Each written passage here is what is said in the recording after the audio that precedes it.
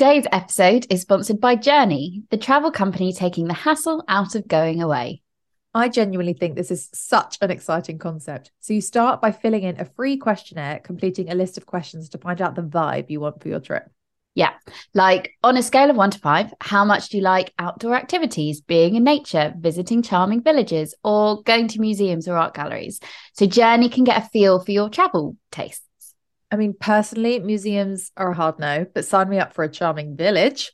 That is why you can also select from a list of activities which are a no-go for you, like scuba diving or wine tasting. Though I'm not sure why anyone would say no to wine tasting. Crucially, you can also set your budget and let them know of any phobias or medical conditions which need to be considered.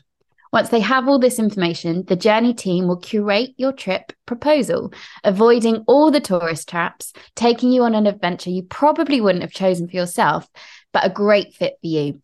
From your proposal, you can decide whether to book your trip or not. It's that simple. And here's the best bit. You don't find out where you're going until you get to the airport. But how will I know what to pack? Oh, don't worry. You'll be given a packing list, but the reading list is down to you. So what I'm hearing is there's zero organisation needed from me, and Journey will plan a trip tailored to my preferences. Seriously, how can I sign up for this? Just head to www.journeytrips.com. That's Journey spelled Journee trips.com for more info. The link is also in the show notes.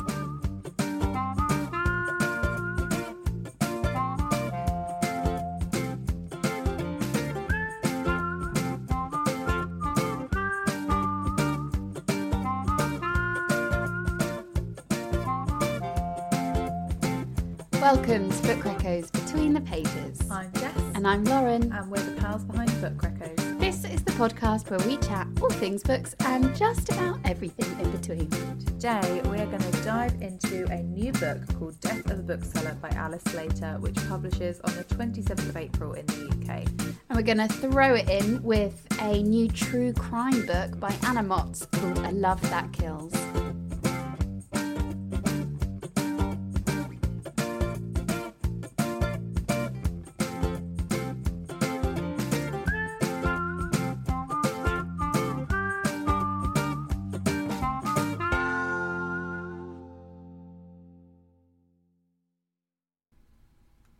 So, Death of a Bookseller.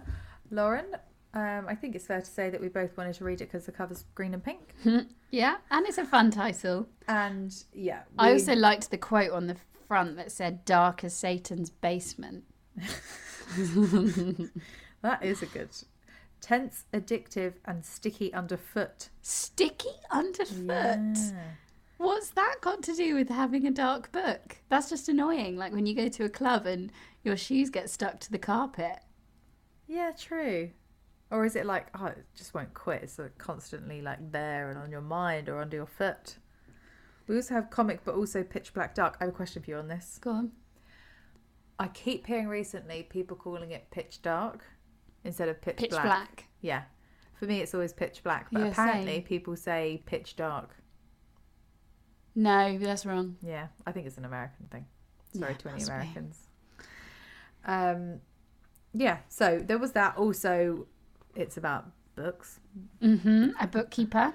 booksellers. And in this, it is about a chain called Spines who, reading between the lines, is like Waterstones, I'm going to say. Well, did you read the about the author at the end? I did. She worked for, well, she is a bookseller and worked for Waterstones for about 20 years or something like that. Oh, I've just opened it and actually there's quotes on the inside pages which are all by booksellers. Oh, Cute. complete banger. That's from Blackwell's Manchester. Very cute. All right, love that. It is a bit of a love letter to booksellers and the whole bookkeeping industry, isn't it? In a Yeah. sense. Definitely more to booksellers than book buyers. Yeah. So it kind of talks about how like they'll be sent proof copies to read as booksellers, or they'll need to like order in books for, you know, people that come in. And like there's one bookseller in the book who just orders in books that she wants to read, and she basically like finds a way to cheat the system and read whatever book she wants without them having to go on the shop floor. And it's also like the gripes of booksellers Yes. at Christmas time, when people are very demanding and are not as supportive of independent bookshops, which I thought was quite interesting. And also about how make or break it times can be for bookshops, and bookshops closing down. So that was all very interesting, and we were very much here for it. And when we're on the topics of books, before we get into the plot, I wanted to read a quote which I think you would have felt personally victimised by. I think there were many in this book that I was quite attacked by. Yes, please do go on. Okay, this quote says, "I started feeling much less precious about books after that. Now I fold the pages, bend the covers, stuff them in my handbag, cover them in greasy fingerprints, in coffee, in wine, in bath water. I lose them, lend them out, give them away. It's not that I mean to be careless, but the reverence I have for books only extends to the words on the page, the magic between the lines. I think that's why I'm such a good bookseller. I'm selling things, artifacts, objects, yes, but that's not all. I'm also selling magic." That made me feel tense and sticky underfoot. Pitch dark. Yeah, that hit my pitch dark self. I loved that line though. I thought it was brilliant. Yeah, I do really love, I think it's a very romantic notion to have scruffy books that you just love so much that you ruin them, but you can also love them so much that you keep them so pristine and read at awkward angles. I think both are deep acts of love. Yeah, we just show our love differently, Jess. Yeah. I like to abuse my books. No. I'm in abusive relationships with my books, and I'm not. I'm in really happy, both consenting. I think you're in a controlling relationship. The book controls me, is what it is. I can't fully open it because I'm like, don't. Yeah, I honestly, my hands ache looking at you read because you don't open the book. She won't crack the spine, so I think your hands must have talking such bullshit. Everyone listening hands right now is like, we came here for the book chat. I don't give a shit about how Jess reads her books. You should. It's lovely. Anywho, death of a bookseller. Should we get on to the actual plot? Shall I drop the synopsis? Do you want to drop the synopsis? Yeah, let's start that. Okay, so Roach. This is a person's name. Thanks. Bookseller, loner, and true crime obsessive is not interested in making friends. She has all the company she needs in her serial killer books, murder podcasts, and her pet snail Bleep. That is until Laura joins the bookshop.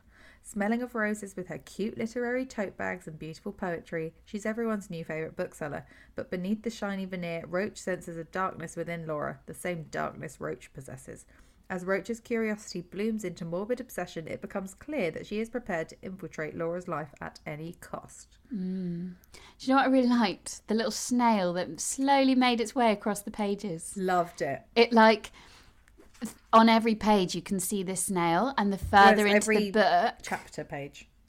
Oh, was it? Yes, it's like... at the beginning of every chapter. Yeah. So it was like a check-in with how far of the book you've got left to go.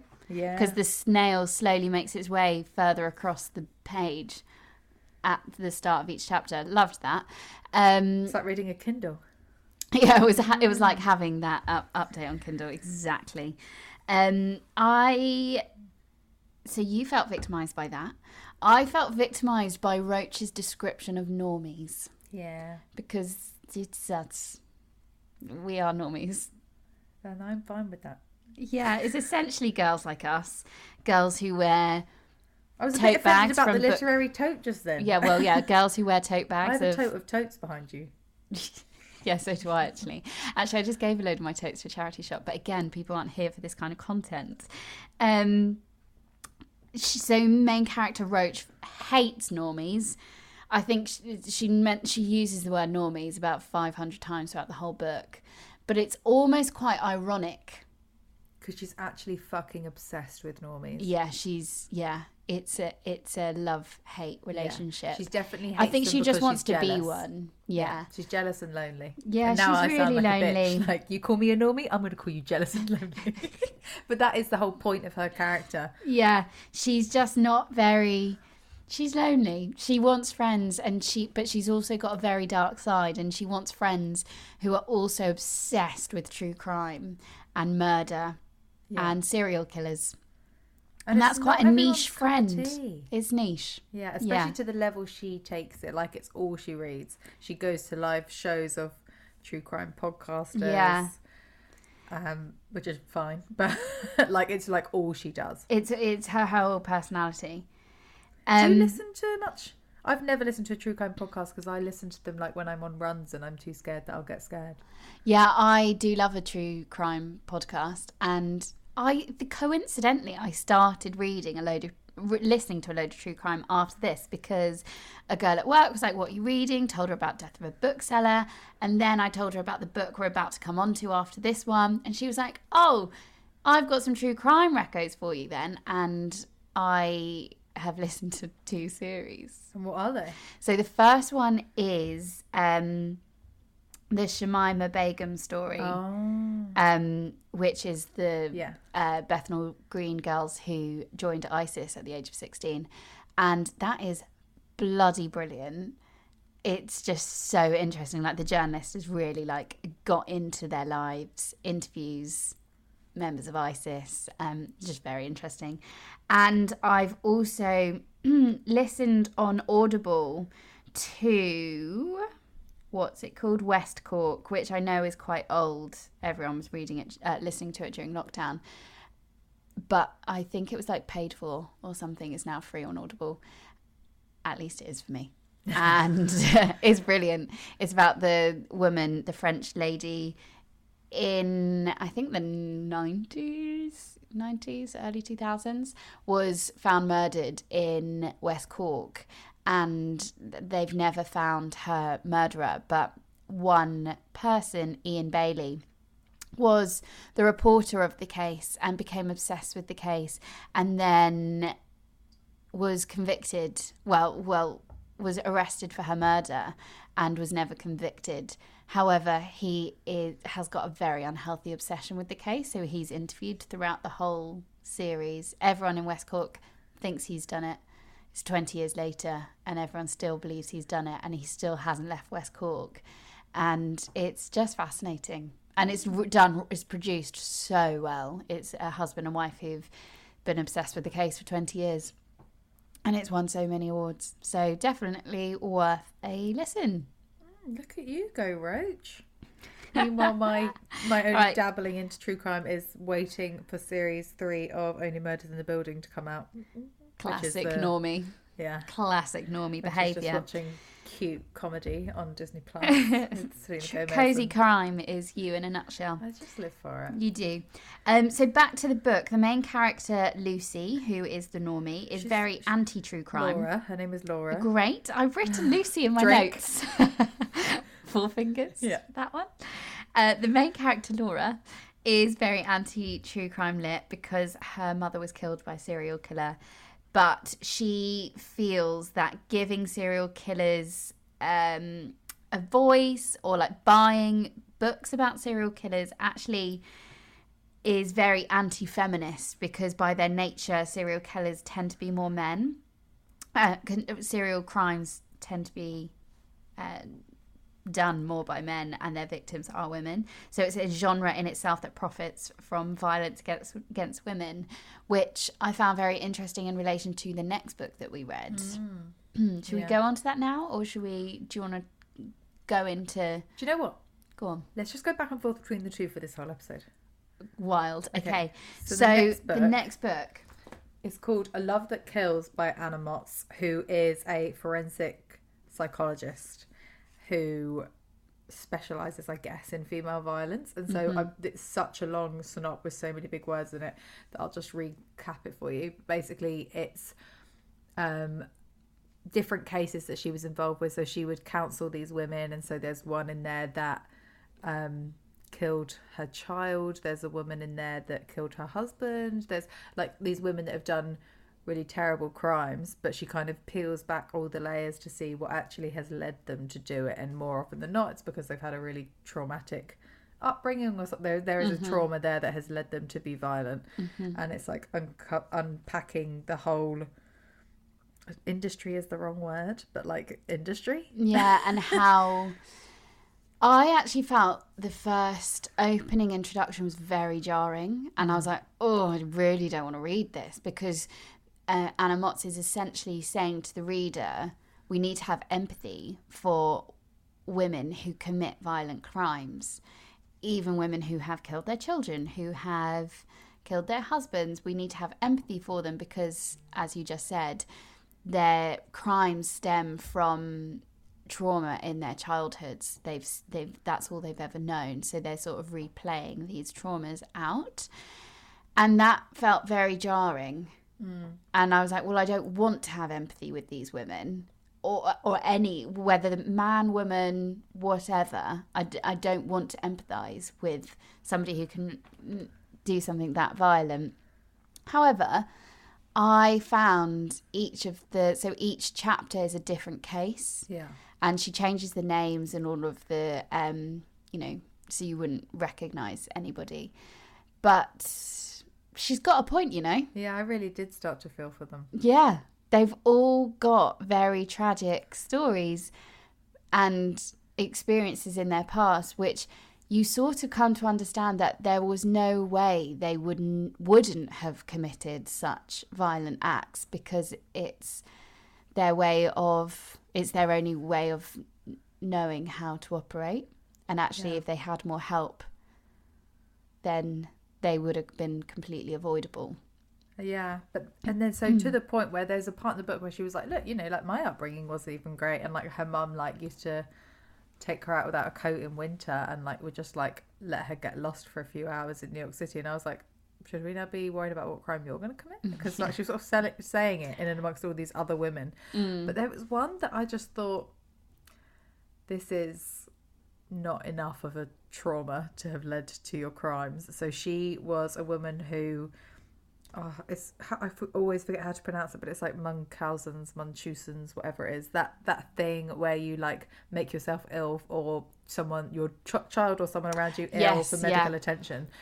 And when you peel back the layers of that, it was basically just that when she was younger, she called the ambulance and helped her mum, and she really loved the praise she got for being like such a clever girl and calling the ambulance. Yeah, but she was neglected by her mum and her dad. Yeah, but I was like, and she sort of associates love.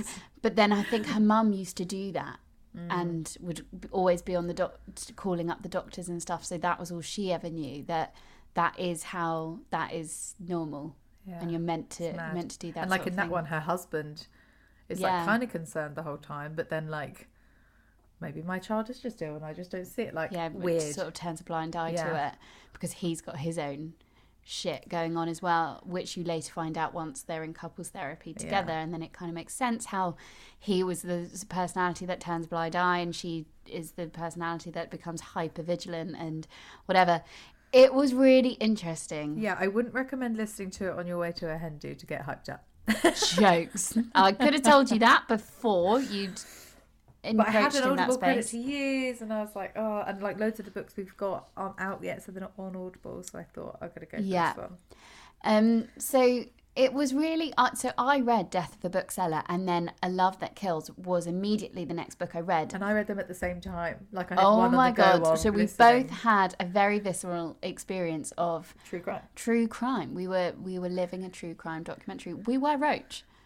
We were so obsessed with it. We were so classic and Roach. So when Laura's poetry that she does in the book is trying to like humanize the women, because quite often it would be like, oh, Sandra from sensationalizing.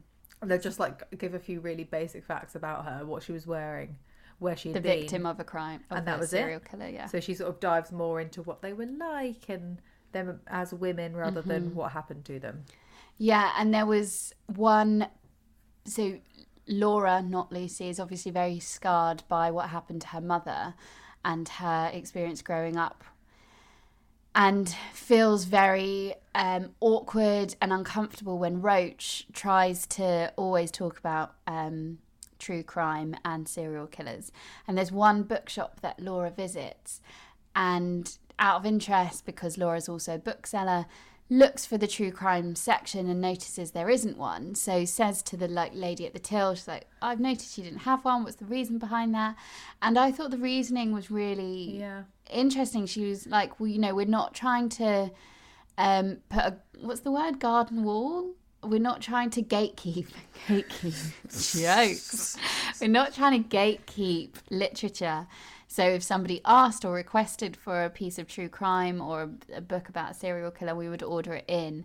But it's not a genre that we stock intentionally, because it is a genre that so unfairly benefits against female violence. Yeah, when there was a sort of this whole thing about like bookshops are political. Yeah. Yeah. And where do you draw the line? Yeah.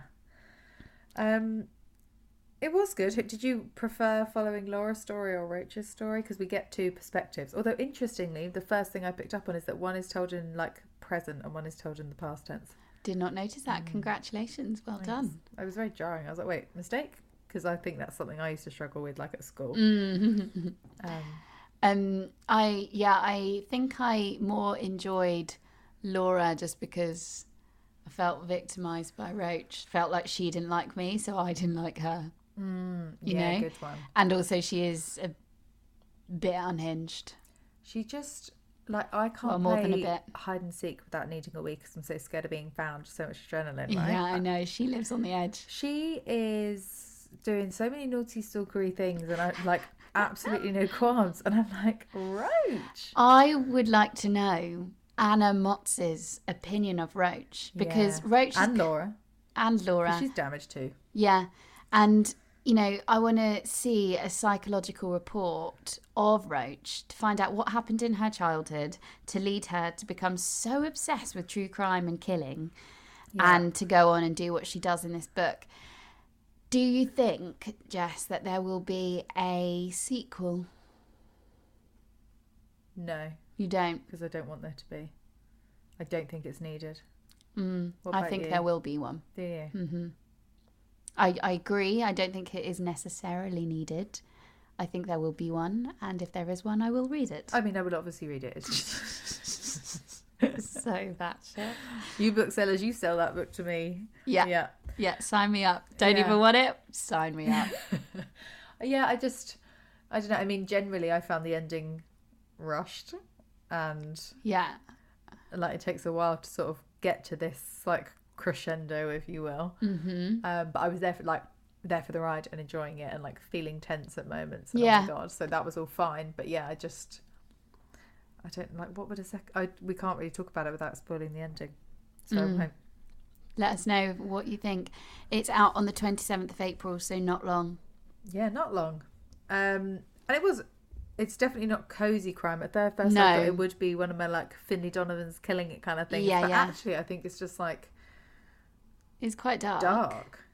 But comical as well. Yeah, it's maybe slightly more How to Kill Your Family, because that's like pretty dark. True. Yeah. We're just making up our own genres, like in a true crime subgenre. Section. If we were a bookseller. If you were a bookseller, what genre, where would you put this? I don't think I'd put it in, I think I'd probably put it in contemporary fiction, yeah. Yeah, because I think with the word death in it, if you put it in with the thrillers, it's not a thriller. It really like genres it as a thriller, funnily enough. Yeah, funny that. But yeah, if you put it in contemporary, people would be like, oh, Death of a Bookseller sitting over here. What have you got to say? Yeah. We'd make great booksellers. Is it a play on Death of a Salesman? That Clever. book. Yeah, Death of a Bookseller. That makes sense. See what you did there, Alice Slater. Yeah. So yeah, end of April. But if you want to dive into Anna Mott's I Love That Kills, that's already out. That came out in Feb. So it's still a new release. Lauren read the physical. I listened to the audiobook. Her voice is quite annoying, so you should probably read the physical.